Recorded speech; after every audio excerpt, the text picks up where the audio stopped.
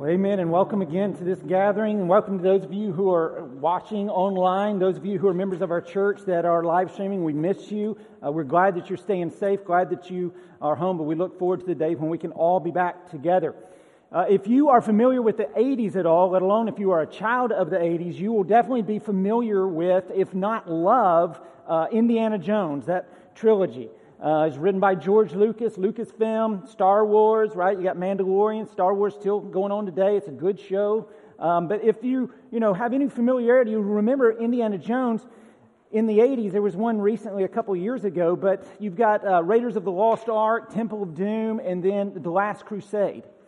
And in that third one, The Last Crusade, there's that classic scene, if you've seen it at all, where Indiana Jones is looking for the Holy Grail, which is supposedly the cup that Jesus drank out of during the Last Supper. And he gets this room, and there's tons of different ornate-looking cups that are in there. And there's this old crusader, knight, who's supposedly still alive or whatever, right? It's make-believe. But he's sitting there, and they're trying to figure out, which one's the Holy Grail. And so a Nazi takes this, he drinks it, and his face melts off. I would have shown the clip, but I didn't want to scare children today. So his face melts off, and the knight says to him, "You've chosen poorly."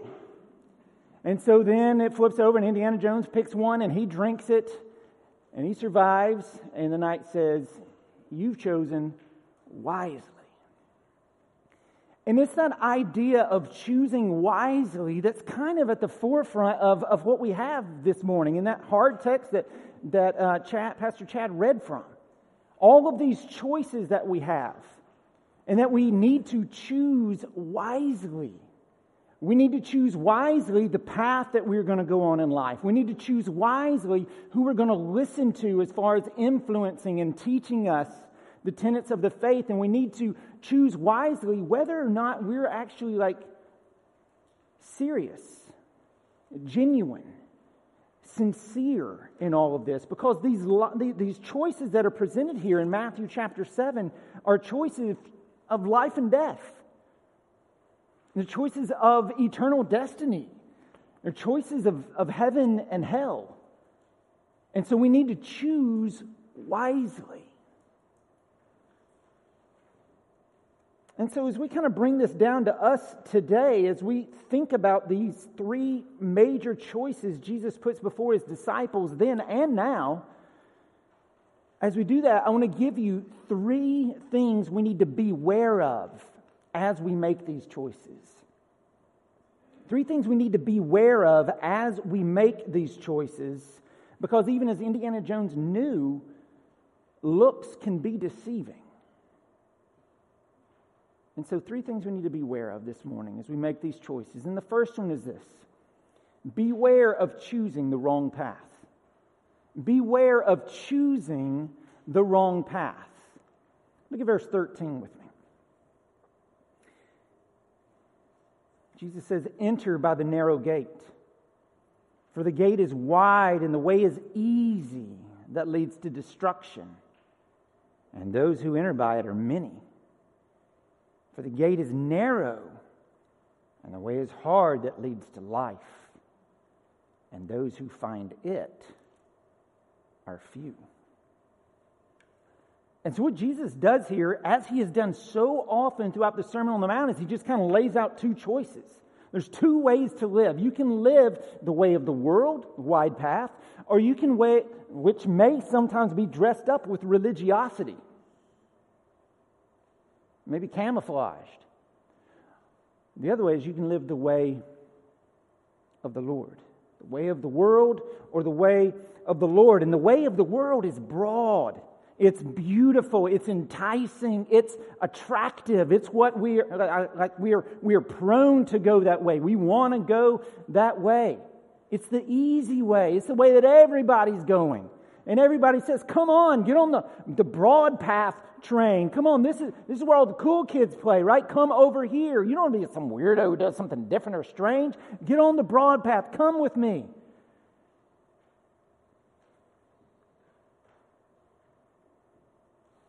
But we can't just look at the gate, at the entrance, and how pretty it may be. We need to look all the way down the line to its end. And Jesus says its end is what? Destruction. I mean, it's not that unlike your physical health. It's easy to eat junk food, right? It's easy to eat greasy food. And it's hard to go exercise when it's cold. But if you don't do those things, right? Well, if you do those things, you're going to be unhealthy. But if you will take the hard path of trying to eat better, trying to do some exercise, you will be less prone to ailments throughout life. Now, if you take that up to the level of the eternal destiny of your soul here, like if you choose the easy path, if you take the wide gate like so many do, it may be easy in that moment. It may feel good in that moment. But as you look down the line, it leads to destruction. Whereas if you take the hard path, if you take the narrow gate, the way of Christ, it may be harder for the moment. And you may be excluded. You may lose friends. You may lose comfort. You may lose pleasure. You may lose opportunities. But again, look down the tracks at where it leads. Eternal life. I mean, it's just, as Jesus said, why gain the whole world and lose your soul? That's a stupid trade. And so, friends, we need to choose wisely here. We need to, like don't be a largemouth bass, right? Where the worm drops down straight in front. Oh, this looks good. This is easy. It's right there. You don't know that there's a hook in it. Like, don't take the easy path. Don't just take the easiest way. Rather, listen to Jesus and enter by the narrow gate. But don't just enter by the narrow gate. I want you to notice something to praise the Lord for. That there is a gate. There doesn't have to be a gate. God is under no obligation to provide a gate. We're the ones who sin. We're the ones who have rebelled against Him. It is by His grace that He's even provided a gate for us. And He's provided a gate for us because, friends, He is rich in mercy. Matter of fact, if you look through Scripture, God is described with a gazillion attributes. But there's only one thing in all of Scripture that where it says God is rich in this, and it's mercy. Ephesians chapter 2, He's rich in mercy. He doesn't have just a little bit. God's not like spring-loaded with anger towards you and maybe He'll try to get some mercy up. No, He's spring-loaded with mercy towards you. He's rich in mercy. And so in love, God has provided a way for redemption. He's provided a way for reconciliation. He's provided a way out of our sin, out of our condemnation. And Jesus is that way. He is the way, the truth, and the life. And Jesus lived the life that none of us lived, a life without sin. And Jesus died the death that we've all been condemned to die, death for sin. And Jesus rose to give us a gift that we could never earn, forgiveness of our sin.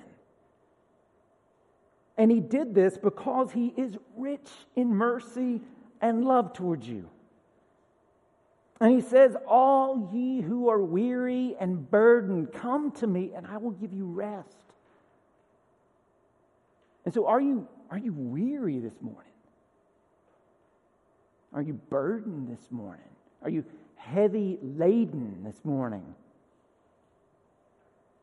Those of you who've never trusted Jesus, come to Him and He will give you rest. He'll gather you like a mother hen gathers her chicks under her wings. And those of you who have trusted Him for salvation, trust Him for the moment you're in right now. You also are under His wings, gathered close. He loves you and He's with you. Emmanuel. It's one of the greatest promises of all the Bible. God with us. That is good news. And so praise God that He's made a way. But maybe you're out there thinking this morning, or maybe you're online live streaming, watching this, or maybe watching this down the road sometime, and you're thinking to yourself, so Joe, are you saying, like you're talking about a narrow gate, and are you saying there's only one way to heaven? Are you saying that not all roads lead to the top? Well, I am, but not because I'm making this up. I say that because Jesus said that.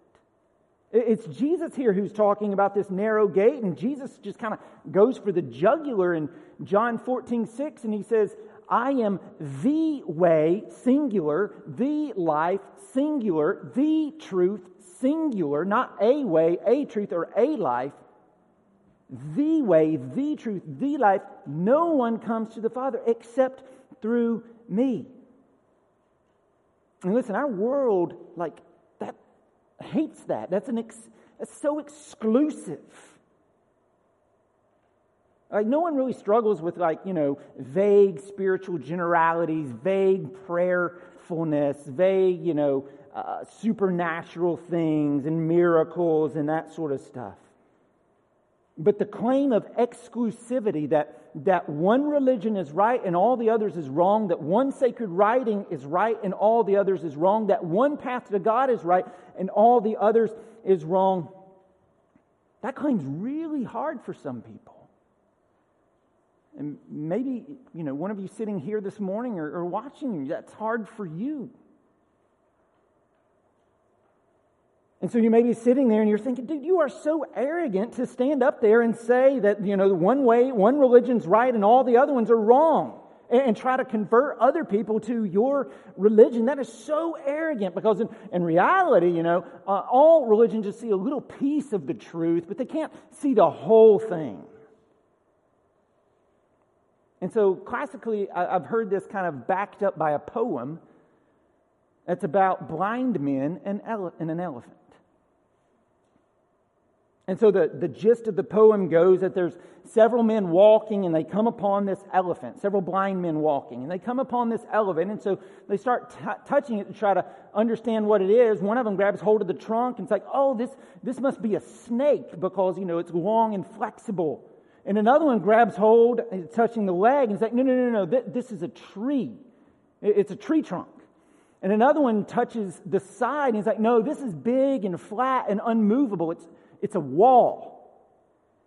And so the gist of the poem, the argument, the line of thinking goes, that no one could, each person could only feel a part of the elephant. No one could really understand the whole thing. They couldn't envision the entire thing. And so therefore, likewise, religions of the world only see part of the picture, and no one can envision the whole thing.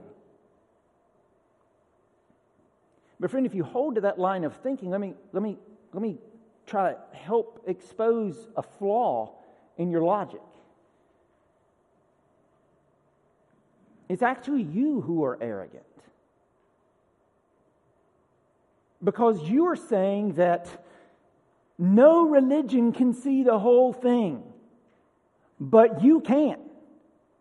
You can say, everybody, you have no idea what you're talking about, but I'm enlightened. I'm above you. I can see all this. You're not as smart as I am. I can see the whole thing. You just see a part.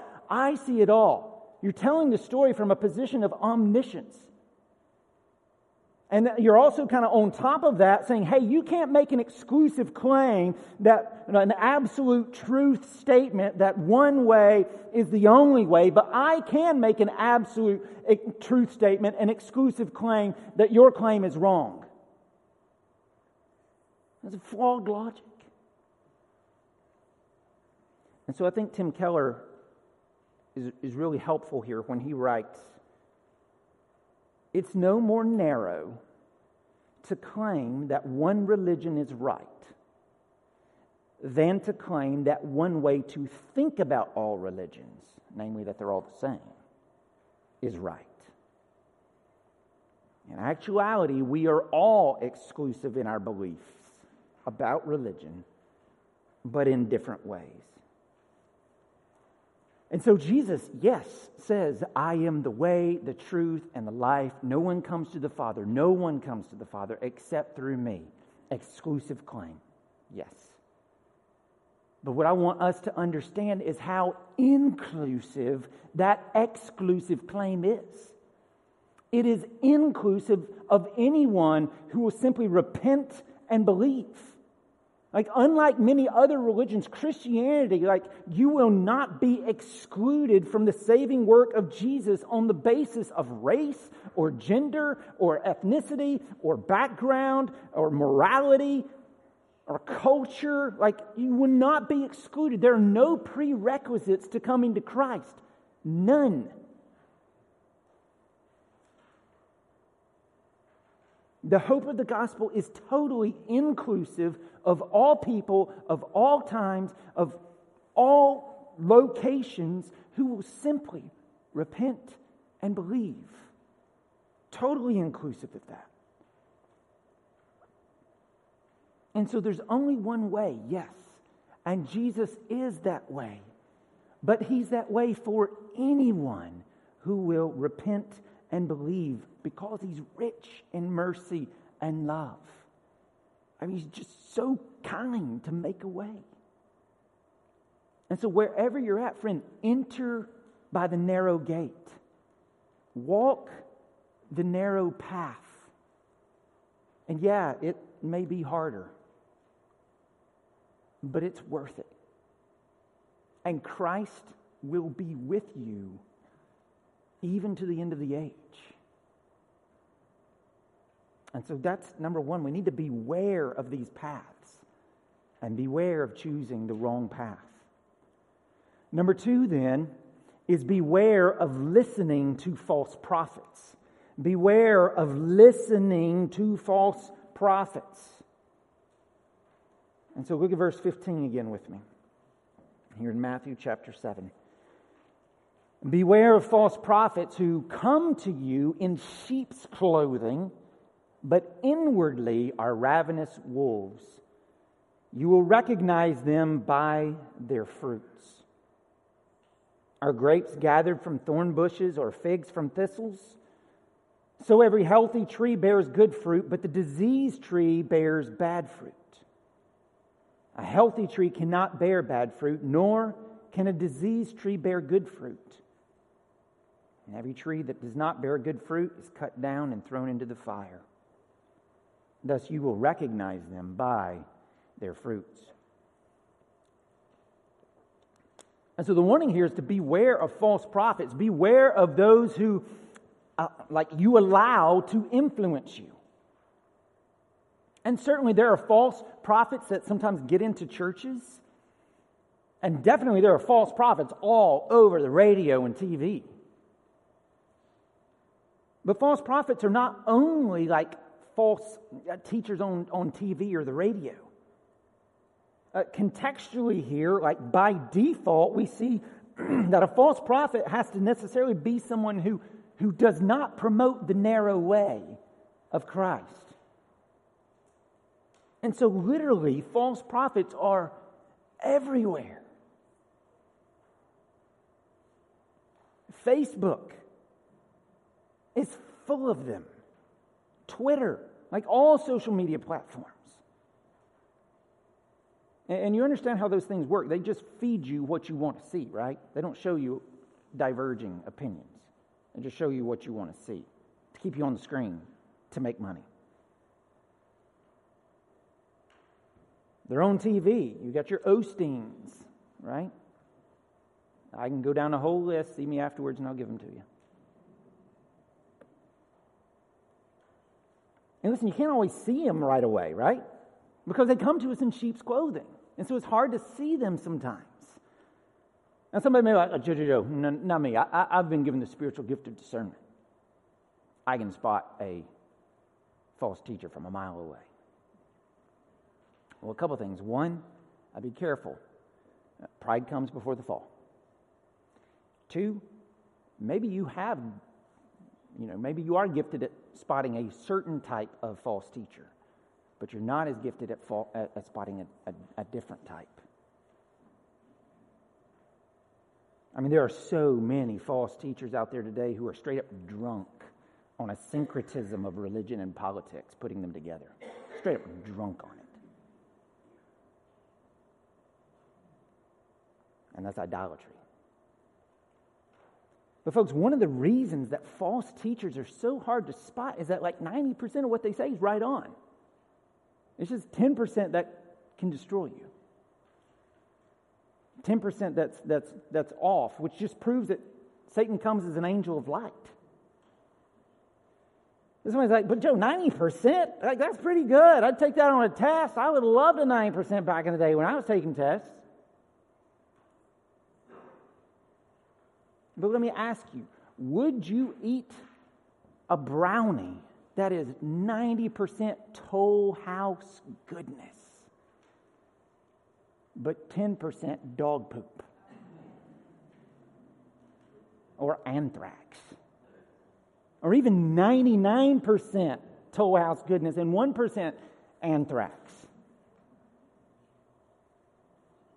It's like the wide road. It may look good, it may taste good, it may go down oh so easy, but it leads to destruction.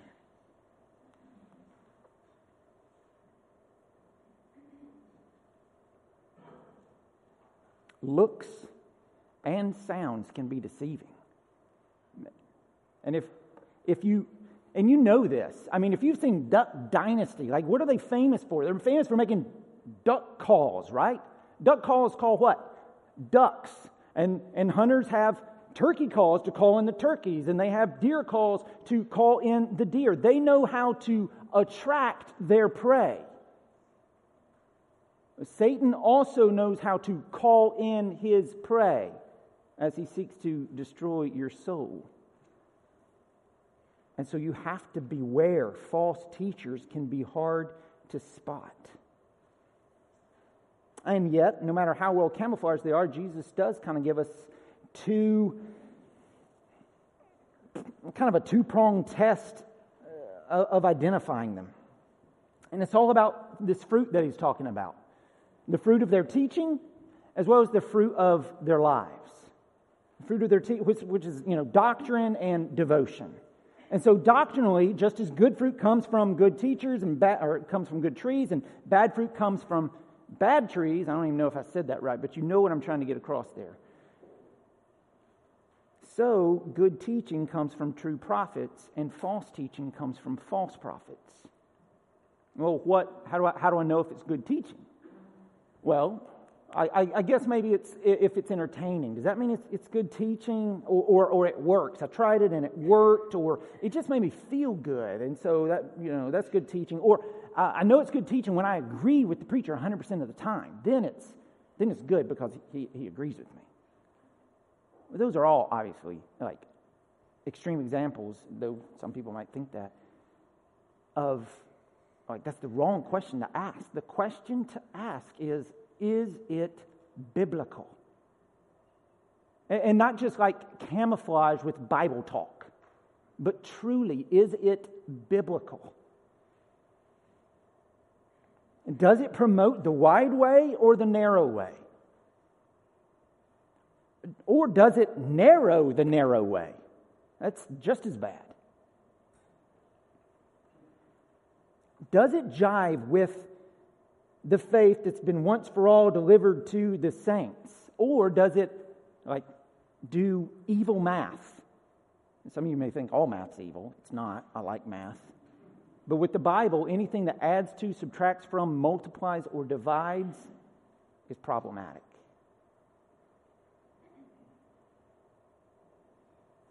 And what that means, folks, is that faithful teaching is sometimes going to rub you the wrong way. Faithful teaching sometimes will make you a bit irritated. Sometimes pretty mad even. The Bible, when you read the Bible, it's not easy to sometimes hear that bit. I don't like that. Why did you have to put that in there? Right? All right, toes should be stepped on in here.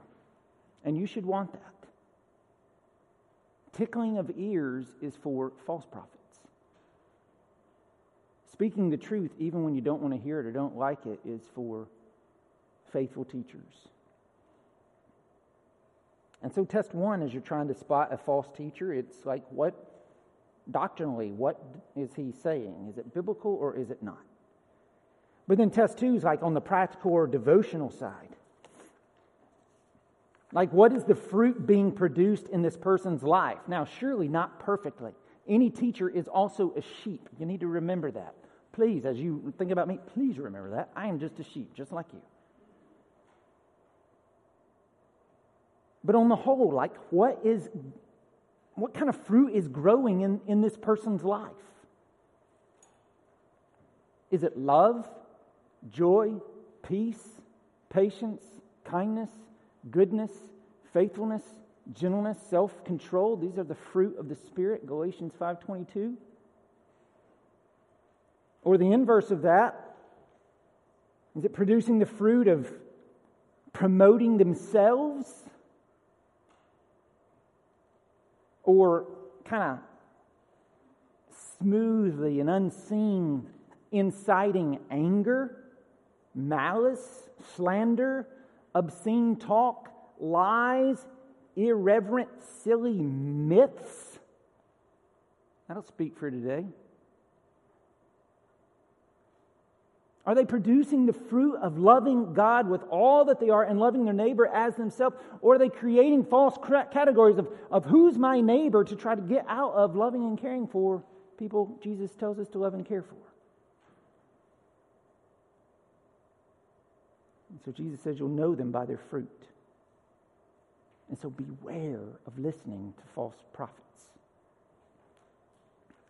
Beware of, number one, choosing the wrong path. Beware of, number two, listening to false prophets. And then based upon the path that you go down and based upon who you listen to, number three is this, and it's heavy. Beware of being a false disciple. Beware of being a false disciple. And that should land on us like a ton of bricks, because Jesus' words do. Look at verse 21. Not everyone who says to me, Lord, Lord, will enter the kingdom of heaven, but the one who does the will of my Father who is in heaven. On that day, judgment, many will say to me, Lord, Lord, did we not prophesy in your name and cast out demons in your name and do many mighty works in your name?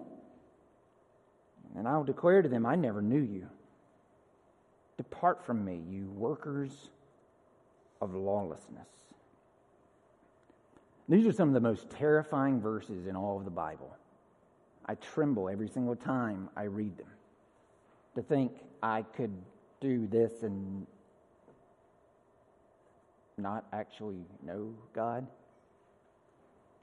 To think that there are people who think that they are Christian when in fact they're not. But the question we need to consider is not, well, who might those people be? But we do need to ask, is that person me? We have to ask with self-introspection here. Is that me? And what Jesus is basically saying in this passage then is that the proof is in the pudding, right? We're going to be singing, we wish you a Merry Christmas pretty soon, and, bring me some figgy pudding. And quickly, with one finger dip, if that pudding's good or not. The proof's in the pudding. The proof's in the living. Because just stating a profession of faith or praying a prayer doesn't mean that you are saved. And you may have been, but you may have just had an emotional experience. Time will tell. Where are you in 5 years? Where are you in 10 years? Where are you in 25 years? Where are you in 50 years? And so Jesus is saying the proof's in the pudding. It's verse 21 here. It's not about just saying, Lord, Lord, but doing His will. Not that saves us, but that gives evidence of the fact that we have been saved. It gives evidence that He's Lord, Lord. You give evidence of that by how you live. And so then how are you to live? Friends, that's what the Sermon on the Mount that we've been going through for several weeks now is all about. It's about the vintage Christianity that I think so many American Christians at least love nostalgically, but have forsaken practically, and we've got to reclaim. That blessed are the poor in spirit, for theirs is the kingdom of heaven. Blessed are those who mourn, for they shall be comforted. Blessed are the meek, for they shall inherit the earth. Blessed are those who hunger and thirst for righteousness, for they shall be satisfied. Blessed are the merciful. These are the people that are blessed, for they shall receive mercy. Blessed are the pure in heart, for they shall see God. Blessed are the peacemakers, for they shall be called sons of God. Blessed are those who are persecuted for righteousness' sake, not for just any reason, but for righteousness' sake, for theirs is the kingdom of heaven. And just kind of going through the Sermon on the Mount, that like being angry all the time is evil. That lust is evil. That retaliating is evil. And if anyone would sue you and take your tunic, let him have your cloak as well. And if anyone forces you to go 1 mile with him, go with him 2 miles. Give to the one who begs from you, and do not refuse the one who would borrow from you. And that we're to love our enemies, not make fun of, not hate. We're to love our enemies. For if you love those who love you, what reward do you have? Do not even the tax collectors do the same? And if you greet only your brothers, what more are you doing than others? Do not even Gentiles do the same? And that we're to care for the needy, and that we're to pray for God's glory and God's kingdom. And we're to lay up our treasures in heaven, not here. And we're to treat others the way we want to be treated, the golden rule. We're to travel the narrow way, even if it's hard and weird and causes difficulty. Friends, these are our marching orders. And selective obedience to these commands. We pick one, and we throw out the other one. It's just obedience to the commands we happen to like. Well, that's not genuine obedience at all. That's just mere agreement. And you saying, God, you're right, but on these, you're not. If we truly confess that Jesus is Lord, we must be willing to bend our will to His, even if His directives don't make any sense, and even if we don't necessarily like them. If they seem foolish, well, that won't work in the real world. We bend our will to His. The test of loyalty, the test of submission to the Lord isn't prophesying in His name, casting out demons, or doing mighty works. The test is when His will crosses ours. We obey, we submit to God whenever we obey a command that's hard, that's painful. And getting away from this kind of idea of just where we merely agree, just kind of aside, I would say to you that pay careful attention to the passages in your Bible that you don't have underlined. God wants you to follow Him in those as well. And friends, listen, Jesus isn't asking us to be like the mythical vision of the Apostle Paul we have in our head, where he's just got like a superhero spiritual cape flapping in the wind. He's just Superman, apostle, Superman disciple. He's not asking us to be anything like that. He's not expecting that, nor is he implying that Christians are never going to blow it. Talking about the Apostle Paul, he said decades after he was converted that he was the chief of all sinners. And he said, hey, the very things that I want to do, I don't do. And the very things I don't want to do, those are the things I keep on doing. Like he struggled with sin. And so we will fall, we will fail. That's not the test of true discipleship. The test is, but are you fighting for holiness? Are you fighting for growth in the Lord? Are you fighting for Christ's ways, or you're just living for your own ways, even if you baptize those in Bible speak? And so when we do fail and we do fall, which we will do, we need to get back up and run back to Jesus, not from Him. He doesn't stay there like, well, tisk, get clean, and then you can come back to me. No, prodigal father running out to the son, come home, come here. I am running after you. I've longed for you. I love you. Come home. Get the fatted calf. Let's have a celebration. Let's party. That is the Father's love for you. And we run back and we fall on His grace and on His mercy and on His gospel. And we remember that our right standing with Him wasn't secured by our actions. It was secured by Jesus' actions for us in our place. We are made right with the Father based upon what Christ did, not what we do. That's our hope. We need a righteousness not from ourselves. And praise God, Jesus gives to us His righteousness for all who trust in Him. And when we do that, Jesus picks us back up and He says, hey, you fell. You did. I paid for that too. And I don't condemn you. Go and sin no more. And then 2 weeks later, or maybe 2 minutes later, hey, I paid for that one too. Go and sin no more. Friends, that's what a true disciple's life looks like. It's a life of stumbling forward. 2 steps forward, 1 step back, 2 steps forward, 1 step back, 1 step forward, 5 steps back. But stumbling forward, repenting all the way, running back to Jesus moment by moment. Perseverance of the saints. But listen closely here. We do have to acknowledge the warning that Jesus is giving here. It is possible to be a false disciple. And folks, being honest with you, that's one of my biggest fears as a pastor.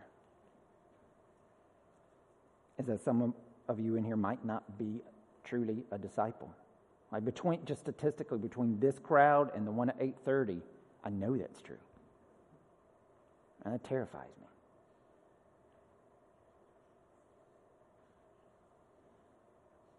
Some of you are religious, you're moral, you're spiritual, you've even been baptized and repeated the sinner's prayer 7 or 8 times just to make sure it stuck, right? Stuck.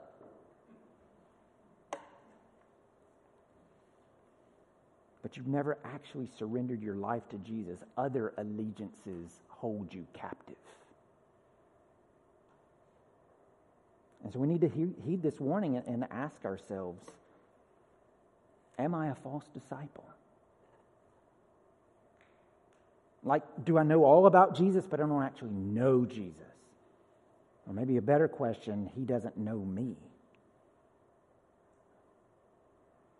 I never knew you. Depart from me, you workers of lawlessness. And so that is a hard question that we do need to ask. But here's the good news.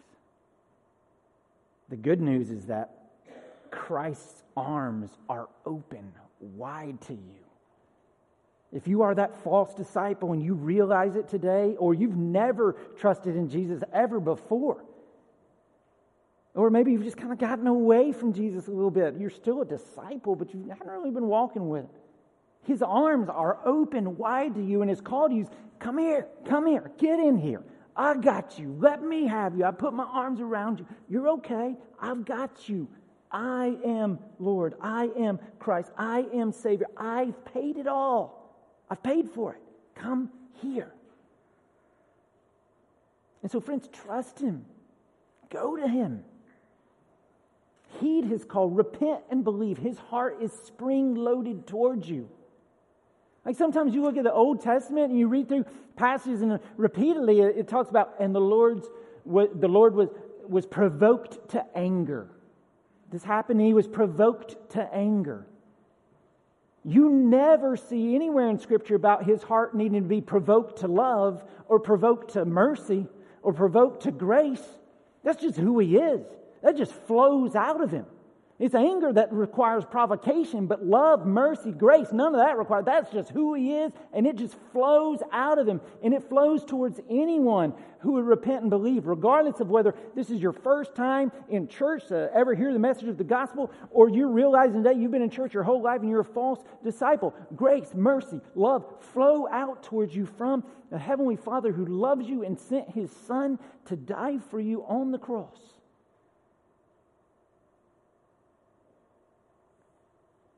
And so wherever you're at in this, God's mercy is spring-loaded towards you. Taste and see that he's good. Trust him. Don't be worried about what other people might think. Spend some time with him. He loves you. And he calls us to choose wisely. Choose wisely. Your path, your influence, and whether you're serious or not. And he loves you. Let's pray. Father, it's hard to think about these things sometimes that we could think we're saved and we're not. Lord, your word tells us it's possible. And so, Holy Spirit, I pray that you would speak to our hearts. And Lord, I pray you wouldn't cause confusion. Lord, I don't want someone who truly is a disciple struggling forward to think, well, I'm not, when they actually are. But Lord, on the flip side, I don't want someone who's actually not a disciple to think that they are. And so, Holy Spirit, would you just, through your word, speak to us? Open our eyes, bring conviction to our hearts. And seal our hearts.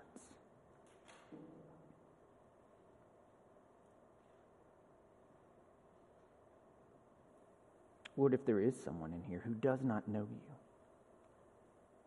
or someone who's live streaming, Father, I pray that they would send a note, they'd send an email, or if they're here, they would grab someone, talk to them about what it might mean to give their life to Christ, and talk about the gospel together. Give them the courage to seek someone out.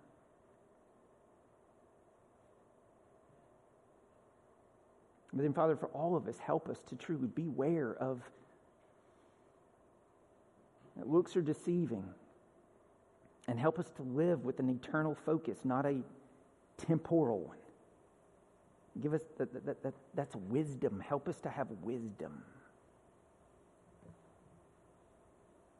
And help us to have humility and not look down upon others who are. We're all in this game together, Lord. Help us to just be humble teammates. No, family.